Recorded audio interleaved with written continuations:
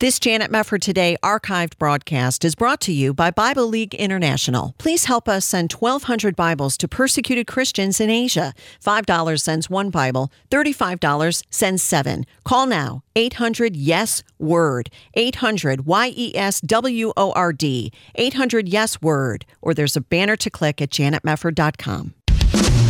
This is Janet Mefford Today. Our confidence is in Christ alone.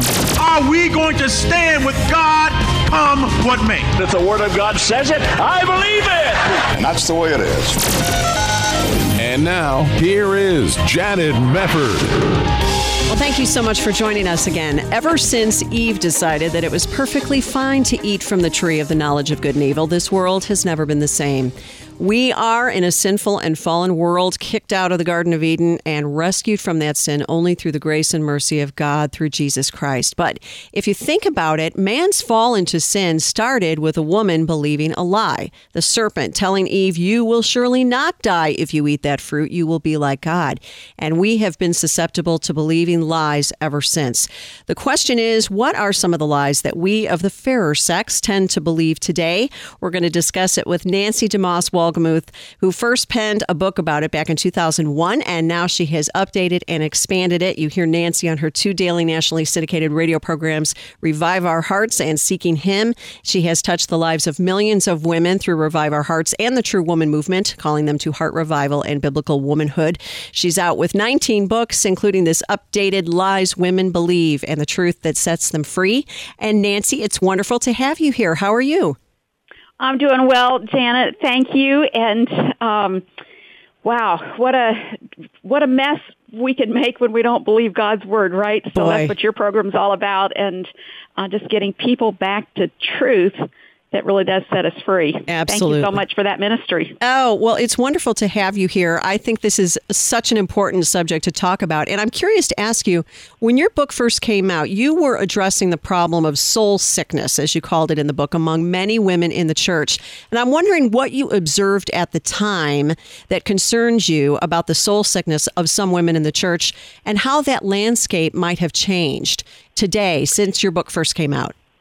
Well, first of all, I'm a woman myself, so I don't mean to be pointing fingers at others, but I think we all know what it is to have weariness of soul, to have confusion in our hearts over our calling and our roles, and broken, dysfunctional relationships, dealing with up and down emotions about various things. I mean, we all have baggage, right? Right. And not just women, by the way, men do as well, but I was looking as a woman at the women around me, hearing the stories they were pouring out about being overwhelmed with life or discouraged or depressed or resentful or struggling with forgiveness issues, just so many things of what Ecclesiastes says, living life under the sun. Yes. And so that is what prompted me to go back to the book of Genesis and say, how did this all begin? How did we get here? And not just how did we get here, but more importantly, how can we be set free from the chains that believing lies about God, ourselves, and other things, the bondage that puts us into. So this was back in 2001 when I first wrote that book, never imagining what a chord it would strike with so many women. Now over 1 million copies sold and in 26 languages. And I'm going, wow. What was it that I think it's the power of the truth that we realize it really can set us free. Well, now fast forward 17 years, and so many things have changed in our culture. Since this book first came out, we didn't even have social media back then. Imagine and that's that. created a whole new set of, advantages and opportunities, but also challenges, sexual issues, morality issues, gender confusion, identity issues. The devil is just still out there sowing his lies and seeds of deception, and it's too easy to believe them. So I just wanted to speak to a new generation of women. I wasn't married when I first wrote that book. I'm married now, so I'm processing some of these things in a different season of my life, and just wanted the opportunity to speak to a new generation of women about how we really can be set free from those lies. That's wonderful. Do you happen to think, Nancy, that women suffer from soul sickness in a different way than men tend to? Well, I can't speak for men, but I know men and women are different. I mean, it doesn't take a rocket scientist to know that. And not different in every way, but we certainly have some of the same kinds of, we all have sin issues and complications caused by sin in our lives. But I think women are more often impacted by relational issues, relational challenges, emotional, connected issues, for better and for worse. Men, oftentimes, their challenges, pride issues, sin issues may relate more to their work, to their sense of identity. And so, any of that is generalizing. It's not true in every case. But women, you just look around. When's the last time you were at dinner with some couples and heard a man stand up and say, "I'm going to the restroom. Does anybody want to come with me?" Never. But you hear women say that. We've said that. Oh, yeah. So there is something in a nurturing, connecting, relating way that is a blessing for us as women, but also can be where we experience our deepest pain and our deepest sin challenges sometimes. For sure. So going back to Genesis chapter 3, where we see the fall of Eve and Adam, who was her head, falling into sin and believing the lies of the enemy, what do you glean from that particular passage that really helps people understand the pattern of deception and why it is that lies can be so powerful? Well, they're so powerful because they're so deceptive. The scripture says that Eve, and by the way, it says her husband was there with her, so that's another whole aspect of this. He wasn't uninvolved in this for sure. But it says she looked at the tree and she saw that it was beautiful. It was appealing to the eyes. It was a tree to be desired, to make one wise. Just think, Janet, if she had looked at that fruit and it had been, bruised and rotten and crawling with worms, would she have been tempted to take a bite from it? Would she have been tempted to believe the serpent? Of course not. But the fact is, it was beautiful. It was attractive. It was appealing. And it was just enough to allow the serpent to put doubts in her mind about what God had said. Did God say to you, he's putting a question mark where God has put an exclamation point. God had said, don't eat the fruit of this tree. You can have everything else. But he makes it seem that God is limiting her joy, limiting her happiness. God had said, you can eat from all the trees in the garden except this one. And so what does Satan say? He says, has God said that you can't eat from all the trees in the garden? He puts the emphasis on the restriction, on the limitation. And so when we think today about our Christian faith and about the scripture, we're kind of, hardwired to think, whether we're Christians or not, to think God's ways are restrictive. Maybe God's wanting to limit my happiness, or if I could just be free from God's commands, then I could really have a fun life, a great life. So he causes us to doubt that God's word is true, and then we believe what we think about and dwell on, then we act on what we believe, and ultimately that's what leads us into a pathway of sin and the consequences of sin, which are so deadly, so damaging in a way we never imagined when we first bite into that fruit. That's very, very true. And it seems to be this dichotomy between what God says, which is objective. We can read in his word what he says. And Eve knew what he said, versus what I want. But I want this. Isn't there a lot of that going on as well? But I want this. Or I think I want this, or I think this will make me happy. We wouldn't sin if we didn't think there was some benefit to be derived from it. True. And actually, Hebrews tells us that sin does have pleasures for a season, but we're not looking to the unintended consequences. And that's where, I love programs like yours, Janet, where you're challenging us to anchor our hearts, our lives, our behavior, our thinking, to anchor it in the objective word of God. And we're the enemy wants us to believe that this is a way that will put us in prison. It will keep us from experiencing freedom. But we know just the opposite is true, that God has said, I'm reading in the book of Deuteronomy right now, and over again, God says, these laws are for your good. They're for your blessing. They're so you can live a complete and joyful life, and so your children can be blessed. we've got to believe what God says is true, even if we don't feel like it's true, even if the people around us think we're crazy. We got to trust God's word first. We sure do. Well, we're going to come back with Nancy DeMoss Wolgemuth, her book, Lies Women Believe. You're listening to Janet Mefford Today. We'll return right after this.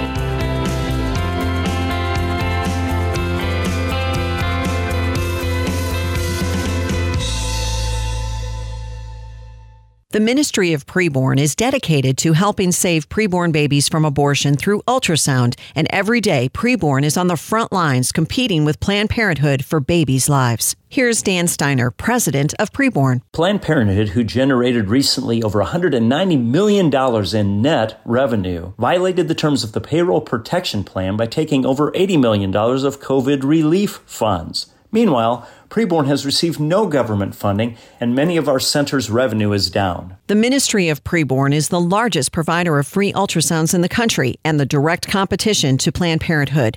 Would you join Preborn in the cause for life? For $140, you can sponsor 5 ultrasounds. All gifts are tax deductible. To donate, just call now, 855-402-BABY. That's 855-402-2229. 855-402-2229, or there's a banner to click at janetmefford.com. Thank you. Are you in need of a healthcare program? You're in luck. As a member of Liberty Health Share, you're part of a community that comes together to share their medical expenses. You can sign up throughout the year with membership starting as early as the following month, and there are no contracts or commitments. Programs start as low as $199 per month, and there's no network, so you can choose your own doctors and hospitals. Liberty Health Share is a nonprofit ministry, not insurance, so your money goes toward helping other members with their eligible medical expenses. And in your time of need, other members are there for you, too. You can feel good knowing you're part of a community of like-minded individuals who understand the importance of people coming together to bear one another's burdens. Find out more by calling 855-565-2561. That's 855-565-2561, or visit libertyhealthshare.org/JMT. That's libertyhealthshare.org/JMT. You're listening to Janet Mefford Today. And now, here's Janet.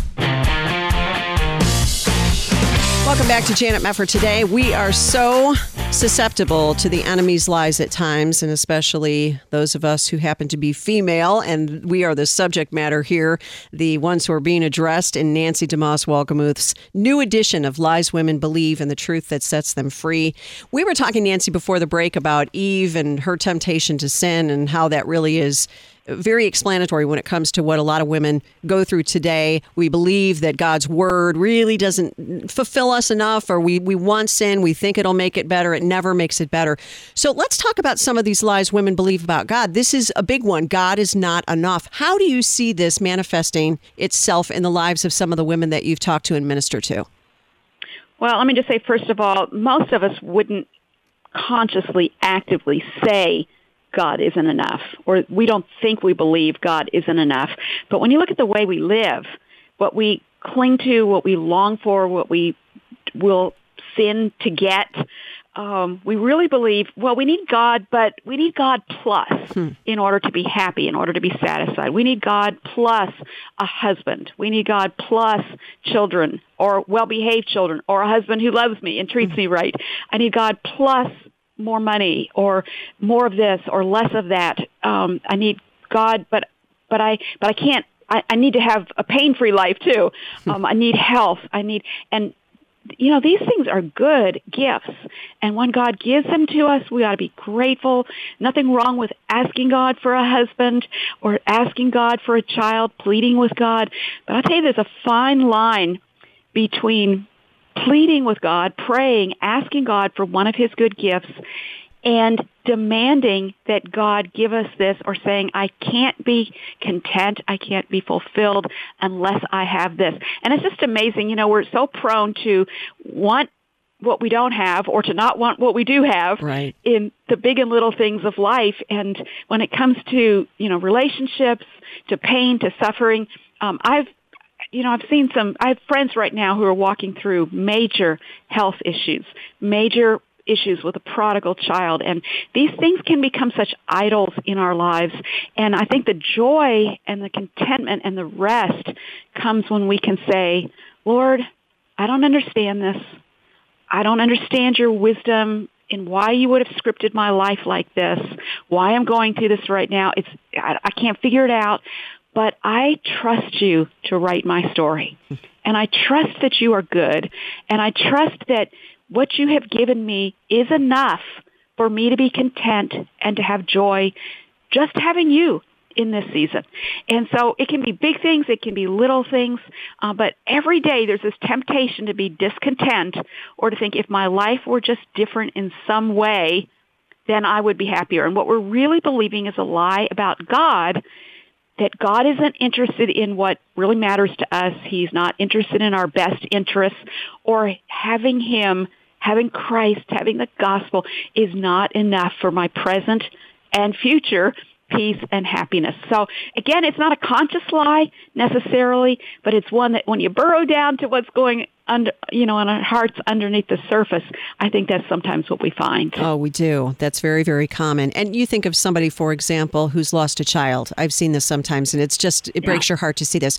If God really had loved me, He wouldn't have taken my child. That child wouldn't have been stillborn, or what. And your heart breaks for that person. But isn't that, to some extent, emotion overriding truth? Not to be harsh about it, but that person really not understanding the true character of God. Well, we don't understand the true character of God, which is so foundational, but we also don't understand His ways. Yes. And that's why there's a whole chapter in this book on lies we believe about circumstances, such as, really deeply painful things, the loss of a child, the loss of health, the loss of a mate. And we have a God who cares, who weeps with us, who enters into our sorrows, but He also has His ways teach us that suffering, if we receive it as from His hand, is redemptive. Mm-hmm. It's purifying.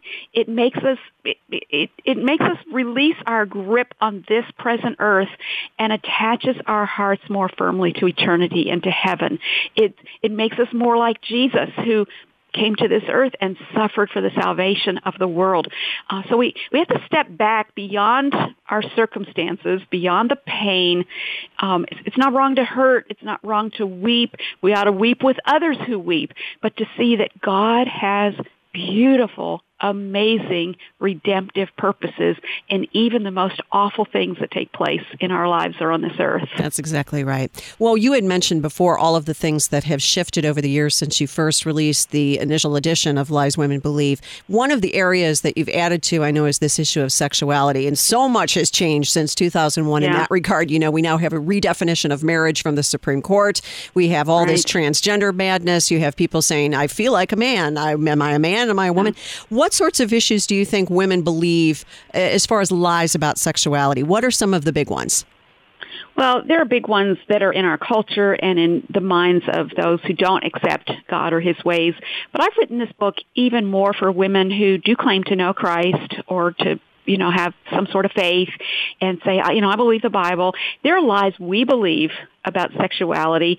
For example, women struggling with sexual issues, with sexual addictions, which used to be more a men's issue, with sexual dysfunction in their marriage, lack of desire on their part or their husband's desire, lack of intimacy.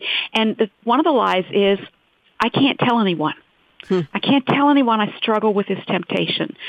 So many women feeling that they are alone in this sexual struggle, or that my sexuality is separate from my spirituality. Like, I've got my faith part of my life, my Christian part of my life, and then there's my sexual life. And one of the things we need to realize as we go to Scripture is that God created us as sexual beings, and that He has put us in relationship, in community, that we need each other, that freedom often comes from the willingness to share our struggle. Of course, I don't mean just talking to everybody about everything personal or intimate in our lives, but I would say to many women who are struggling with these secret temptations or burdens or dysfunctions in their sexual life, things in their past, things in their present, you need to find a trusted woman, mature woman of God that you can open your heart to and find grace and freedom, and somebody will help point you to biblical ways of thinking. Your sexuality, our sexuality, is not separate from our Christian walk or our Christian faith. I think today there's a big sense that God's standards for sexuality, they're out of date. Yeah. And you see this in the church. It's so common in the church today for unmarried people to be living together, to be having heterosexual and homosexual relationships and thinking this is okay. What it says in the Bible, that's just, that was for then, this is now. God's standards have changed or they're not applicable to today. And you can see this in books being published by Christian publishers, Christian authors, yes. Supposedly. And I think to go and realize that, if you go back to God's Word, God's standards were never in vogue. They were never the in thing, but they've always been not only right and true, but God's standards about sexuality, about male and female and moral chastity and purity, these standards are not only true and right, but they're also good and they're beautiful and they have our best. This is how the creation can flourish and best function if we're willing to accept God's way and say, yes, Lord, I embrace what you have made me and what you have designed to be true for my sexual life. Oh, that's really well said. Well, I honed in, and this kind of goes along with the summation of the entire discussion. When you talk about the lies women believe about priorities, one of the things that women sometimes believe, is that I can thrive without consistent time in the Word and prayer. And I thought that really is the cure in many respects to all the lies that you mention in the book. Yes. If you are renewing your mind, as Romans chapter 12 tells us, you are daily in the Word, you are spending time with the Lord, you are spending time with other Christians who are sharpening, iron sharpening iron, you would be less likely, would you not, to fall into some of these lies? Well, you're going to know the truth. The only way you can know the truth is by living in the truth. Christ is the truth. His word is the truth. Jesus said, sanctify them by your truth. Your word is truth. That's what cleanses us. That's what renews our minds. So yes, if we're not saturating our minds in the word of God, in the scripture, if we're not reading it, meditating on it, memorizing it, praying it back to God, then we're not going to even know what is truth. Right. And then when we are tempted, we're not going to have, when we're tempted to disobey God, we're not going to have the power or the grace to resist the temptation. When we blow it and we give into the temptation, when we sin, we're not going to know how to get healing and grace and forgiveness apart from God's word washing us. And here's the thing, Janet, I think previous generations, and I don't always like to say like it was so great in the good old days because there were challenges then too, but never before has a generation had so much external input coming into our minds. It wasn't until the early 1900s, maybe the mid 1900s, that you could have noise around you all the time. That you could never get quiet. And so we're not readers anymore. We're not thinkers. And I'm guilty. It's this thing in my hand all the time that's connected digitally to my phone and my apps and it's made us so fragmented. And so, we're bored to open the Bible and just read it. That's not fascinating to us anymore, but that's where we need to sometimes turn off the clutter, turn off the TV, shut down my laptop. I hate to say it, turn off the radio, and just get alone with God and His Word so our souls are getting fed. And I'm as guilty of falling into these busyness traps as anybody, but I know it's so deadly for me. I just lose my moorings. I lose my sense of connection with the Lord. He's not losing me, but I'm losing my sense of it and my ability to hear His voice. That's right. That's right. Well, Nancy DeMoss Wolgemuth, her book, Lies Women Believe. Thank you so much, Nancy.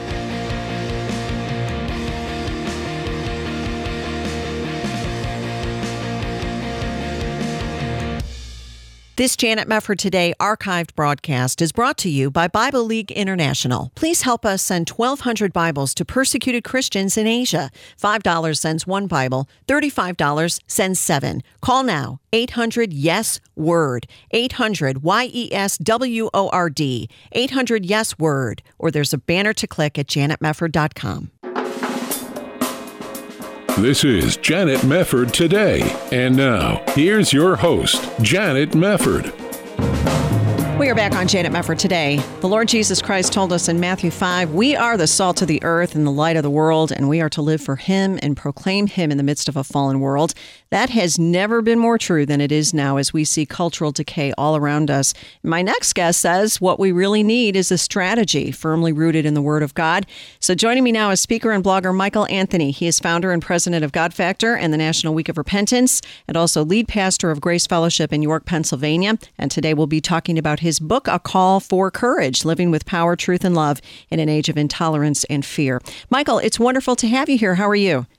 Janet, it's great to be your guest. That's a real privilege, and I'm doing well. Hello to your listener audience as well. Well, great to have you here, Michael. I'm glad that you were able to join us. So you have some thoughts on what ails us, as I know from your book, and one of the things you say is the primary reason America is burning, as you say it, is because we've neglected the documents and principles that have made us who we were and who we are. But it's happening at the same time that we're becoming ignorant and even hostile to the Bible. What do you make of that deadly combination? I think it's a downward spiral, and the light at the end of the tunnel needs to be Jesus, not a train. This is not going to end well for our nation if people of faith continue to allow themselves to be marginalized and marginalize themselves. It's not just that we're letting ourselves be marginalized. We marginalize ourselves. We have to stop waiting for the rapture and the return of Jesus Christ. Those things are certain, I believe, okay? Yes. Yep. Many of your listeners believe.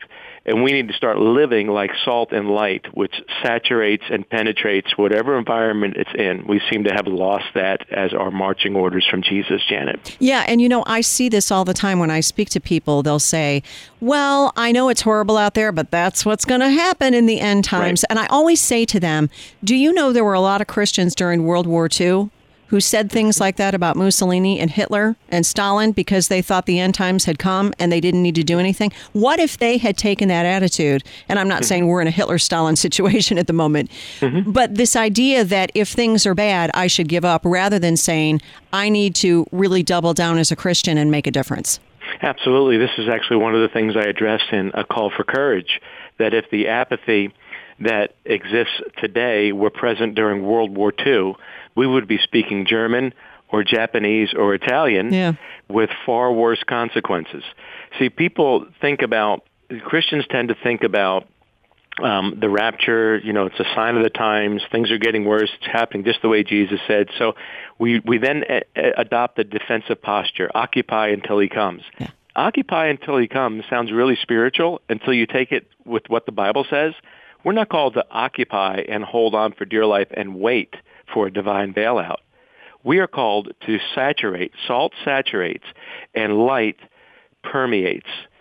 We are called to go into culture and to change the culture. What about our love for our neighbor? Right. Are we just waiting for the return of Jesus so that we get the divine bailout regardless of what happens to our neighbor? Right. Get out there, people, and share the gospel and live the gospel while we still have time. Saturate, permeate.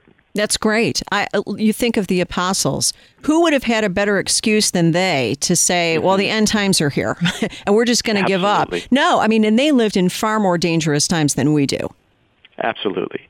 And, if we don't start to stand up and speak out and push against the tide of, I don't really want to say persecution because we're not anywhere near to what other countries are facing right now.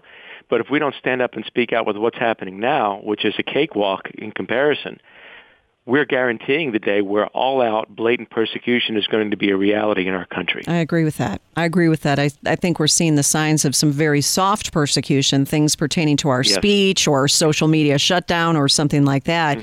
Why do you think we are seeing so many Christians opting out and giving up and saying, I don't really feel like getting involved? What is ailing us?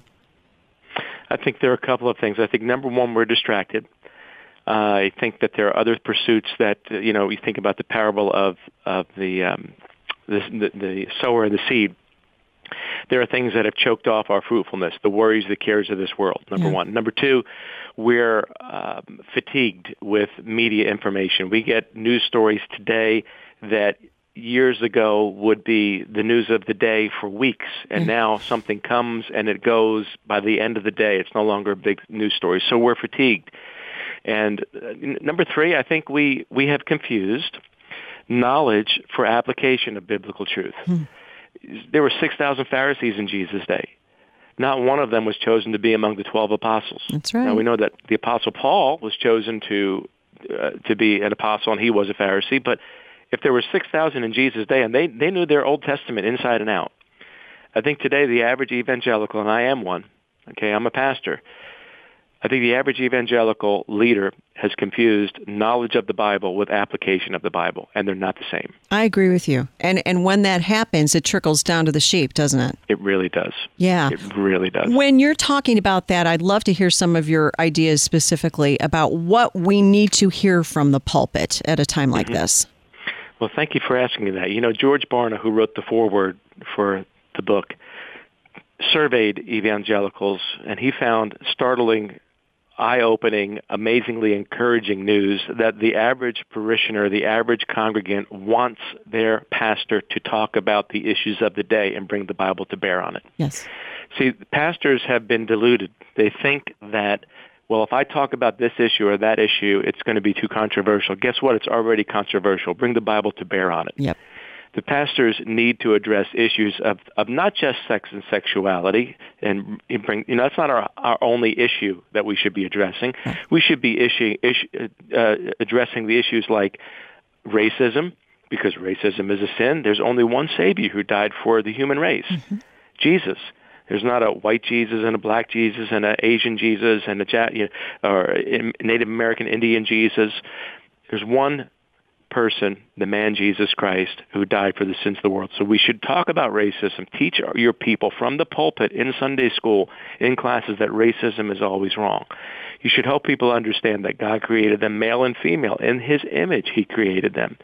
You should not back down from teaching about a healthy marriage, one man, one woman for one lifetime in a commitment before God. You should help your people understand that hatred, you know, the number one assault weapon of choice in our nation is the tongue. Yeah. That's the number one assault weapon. So you need to teach your people how to deal with conflict in a godly, biblical way. Because, Janet, social media is so antisocial, and whether somebody's plugged into it or not, we're all being influenced by anti-social media. We've lost our ability to have conversations with each other. So teach from the pulpit. What does it mean to speak the truth in love? Not just speak the truth, but to do it with love. And not just to talk about love, but to also address it with truth. It's not one or the other. So these are the kinds of things that pastors and church leaders everywhere we need to get our heads out of our buckets, if I can say that lovingly, and start paying attention to what's happening specifically in the news of the day and bring the Bible to bear on it, because the Bible's practical. It speaks about every issue known to man. It's very important. And going back to the title of your book, A Call for Courage, this is where it has to begin, right? You have to have men in the pulpit who have the courage to do that. That seems, from the Barna statistics, to be much of what ails the ministry right now. It does. You think about how our nation came to be. Young America, pastors, religious leaders, they were at the forefront, not in the back seats. Right.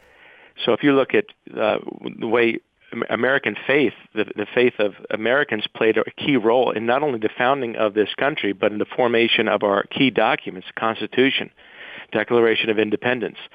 You understand that faith played a central role. Now, there's a movement today to try to marginalize people of faith. But listen, if you're listening today, stop letting people marginalize you. It's time to stand up and to speak out with truth and love as a follower of Jesus Christ. Lift your head up. Your redemption draws near.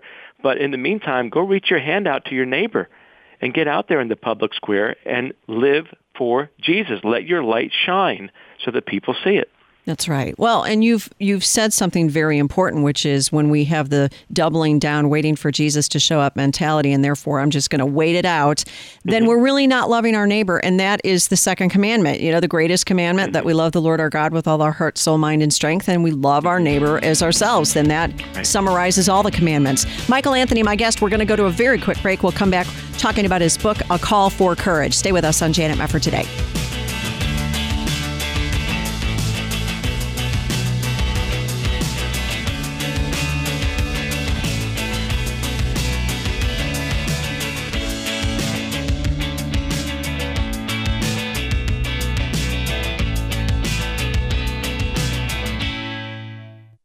This is Janet Mefford. We're joining with Bible League International, a ministry founded in 1938 to send God's Word to Bible-less believers in Asia.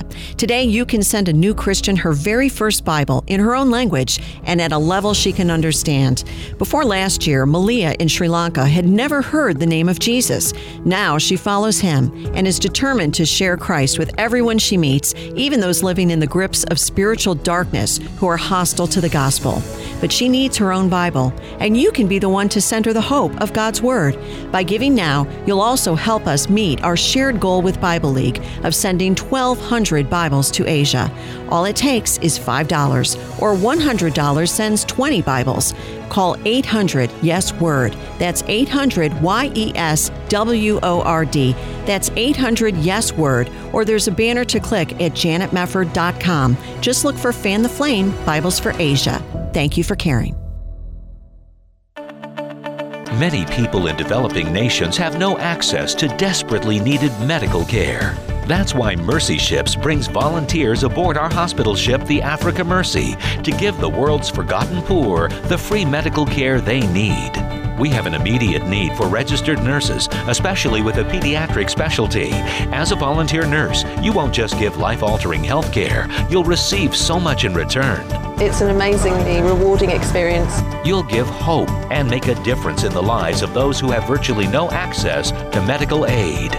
It's such a fantastic thing to do. Everybody who I've met on this ship either wants to come back and do it again, or they're already here for the second, third, or 10th time. So what are you waiting for? Show mercy to someone today. I would say go for it. Get more information and learn how to apply by visiting mercyships.org/nurses. That's mercyships.org/nurses. You're listening to Janet Mefford today. And now, here's Janet. We are back on Janet Mefford today. My guest is speaker and blogger Michael Anthony. He is lead pastor of Grace Fellowship in York, Pennsylvania, and founder and president of God Factor and the National Week of Repentance. His book is called A Call for Courage, Living with Power, Truth, and Love in an Age of Intolerance and Fear. One of the things you talk about in the book, Michael, is religious freedom. And this kind of ties into what we were discussing before we had to go to the break, and that is Christians who are just not willing to get up and to do something about the constant marginalization. And this is one of the main issues that American Christians are facing right now. You have a very strong and vocal group of sexual radicals, the way I like to refer to them, activists, who just don't want to leave any room for the First Amendment to get in the way of their activism. For a lot of Christians, though, they say, these people scare me. I don't want to stand up to them. I'm just going to sit down and hunker down and hope somebody fights that battle. Why do you think the religious freedom battle is so important for every Christian to get on board with and to fight? Because as the freedom of religion, the freedom of speech, the freedom of the press, the freedom to assemble, all those things that are protected in the Establishment Clause, the First Amendment to the Constitution, as they go, so goes a free society. We could be America in name only. See, the government cannot now control what you think, what I think, literally in the recesses of our minds. Right. They cannot control our minds. But if they can limit or restrict what we can teach, then they will be able to affect the ability of future generations to think. Yes. And what they actually believe. So it's an inevitable form of mind control. That's why we need to be concerned about our freedom to teach people all of the teachings of Jesus, which, by the way, is the Great Commission, teaching them to obey everything I commanded, not select portions of what Jesus commanded. So the government that can control freedom of speech, freedom of the press, freedom to assemble, freedom to get together, they will be able to affect what future generations actually believe. And then that puts the government in direct conflict with the clear teaching of Jesus. Yes. To teach people everything I commanded. If we can't teach that, people can't believe it, and then we can't present people complete in Christ. Big problem. Yeah, huge problem. So, Michael, let me ask you this. I have noticed across the evangelical landscape that it is becoming more and more fashionable to do what I refer to as romanticizing persecution. And it goes a little bit like this.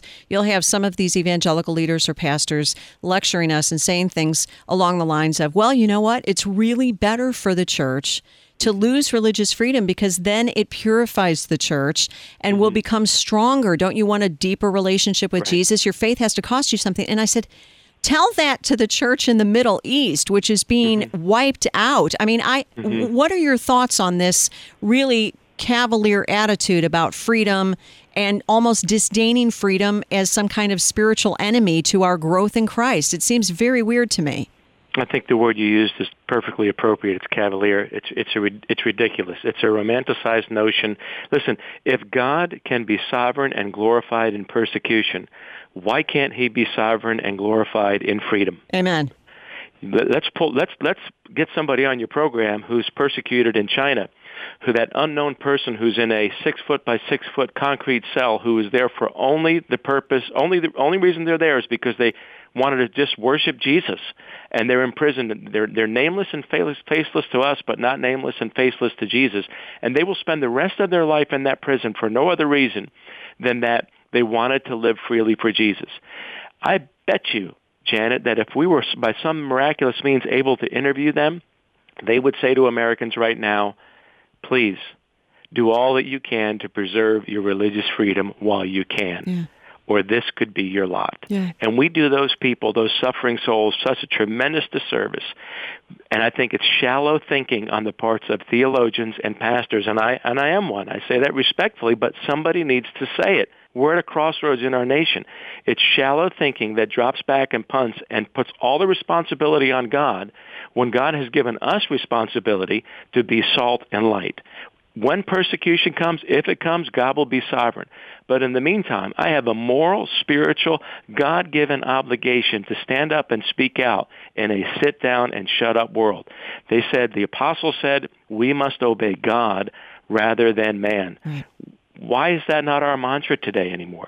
Because we're more concerned about popularity with people than we are in faithfulness to God. Sadly, I think you're right about that. And when you consider the history of the United States in terms of our ability to be the greatest nation to send out missionaries across the world, we would never have been able to do that were it not for our religious freedom. And I look at that and I try to bring that up to people, and they say, well, our time has passed. I thought even the Apostle Paul stood up for his rights as a Roman citizen. They act as if it's sinful to stand up for the rights that you have as a citizen of this country.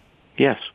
Well, I think your situation that you just described with your interactions with people, the average Christian today confuses fatalism with faith. Yeah. Que sera, sera. What will be, will be. There's nothing we can do about it. Are you kidding me? Is that the attitude of people in the Bible? They didn't have whatever would be attitude. They had the attitude of, listen, I'm going to follow Jesus. You can throw me into this lion's den. You can throw us into this fire. But we're not going to bow down to your God. Yeah. And if God saves us, fantastic. If he doesn't save us, he's still going to be our God. That's right. We look at the Bible today as a book of exceptions, not a book of examples. And if the Bible teaches us anything, it's that when God gets a hold of a person, they become on fire for Jesus Christ. And they will stand up and speak out regardless of what the consequences are. Today, sadly, we are more conditioned. We've been conditioned as a society within the church. We've been conditioned to back off when we get a little bit of pushback. And Janet, may God help us, really. If the church is already starting to cave in the face of these little attacks that we're facing, we're guaranteeing the nails in our coffin when it comes to being a free society where we can teach our children and our grandchildren and their children the full counsel of the teachings of Jesus.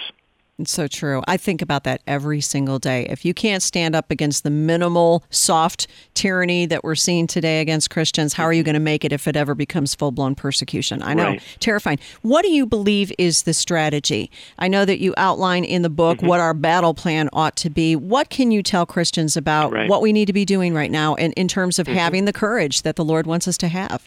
Well, this is why I wrote A Call for Courage. It burned on me. I wrote the first draft. I went to a Pennsylvania cabin, and I wrote it in 6 days. I was glued to my laptop. I was achy at the end of each day because it really wasn't healthy for me to do.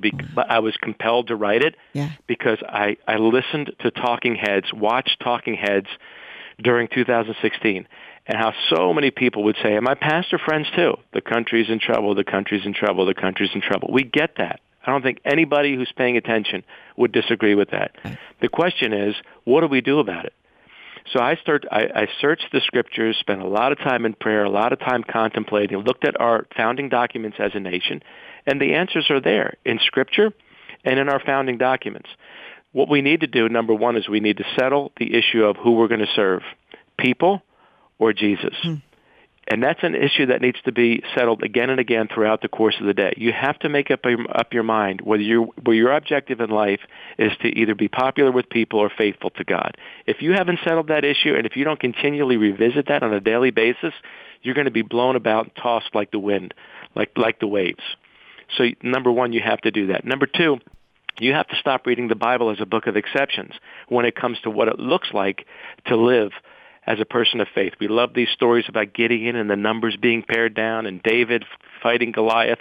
But then we walk away, and those stories are just relegated to our daily job, our home situation. Well, what about in the case of what's happening in the nation? Right. I talk about in the book, Rensselaer Polytechnic Institute did a study where they wanted to find out what's the percentage of a population that's needed, what's the tipping point to change the whole view of the majority of the population. And most of us, we tend to think, well, it's probably 51% when you reach more than 51%. It's not anywhere near that. It's not 40%. It's not 30% or even 20%. They found that it's only 10% of the population, Janet.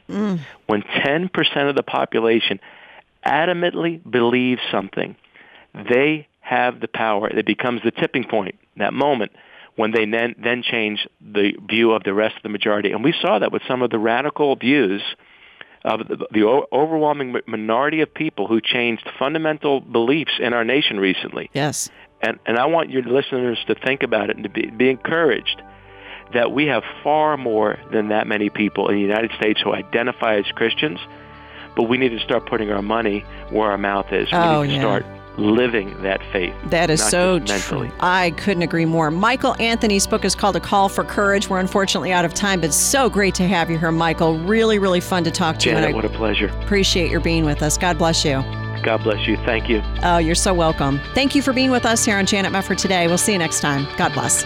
This hour of Janet Mefford Today was brought to you by Bible League International. Please help us send 1,200 Bibles to Christians in Asia. $5 sends one Bible. Call now 800-YES-WORD. 800-YES-WORD. Thank you so much.